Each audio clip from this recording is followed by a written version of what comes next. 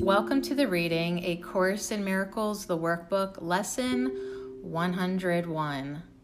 God's will for me is perfect happiness. Today, we will continue with the theme of happiness. This is a key idea in understanding what salvation means. You still believe it asks for suffering as penance for your sins. This is not so. Yet you must think it so while you believe that sin is real and that God's Son can sin.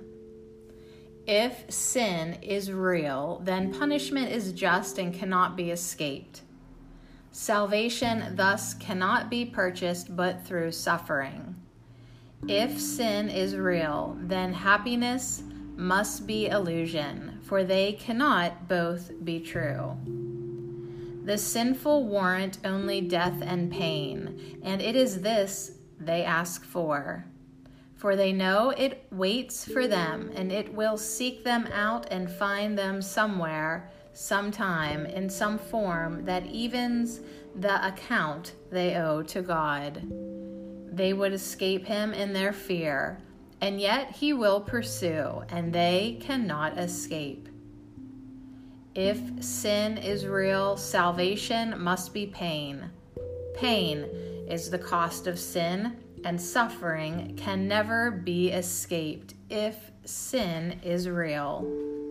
Salvation must be feared, for it will kill, but slowly, taking everything away before it grants the welcome boon of death to victims who are little more than bones before salvation is appeased. Its wrath is boundless, merciless, but wholly just. Who would seek out such savage punishment? Who would not flee salvation and attempt in every way he can to drown the voice which offers it to him?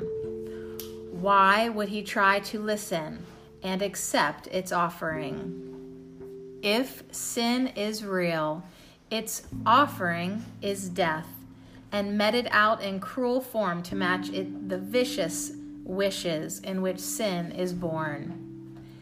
If sin is real, salvation has become your bitter enemy, the curse of God upon you who have crucified his Son.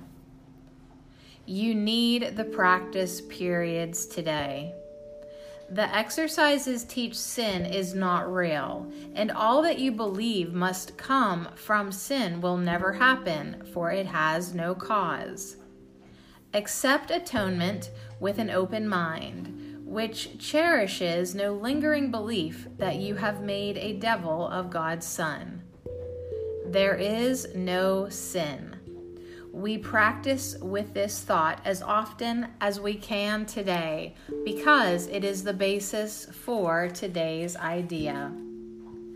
God's will for you is perfect happiness because there is no sin, and suffering is causeless.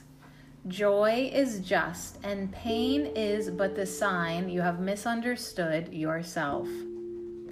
Fear not the will of God, but turn to it in confidence that it will set you free from all the consequences sin has wrought in feverish imagination. Say, God's will for me is perfect happiness.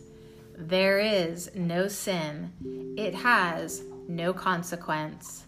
So should you start your practice periods and then attempt again to find the joy these thoughts will introduce into your mind.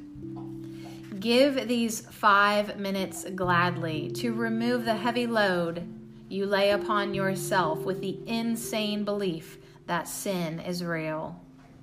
Today, escape from madness. You are set on freedom's road, and now today's idea brings wings to speed you on and hope to go still faster to the waiting goal of peace.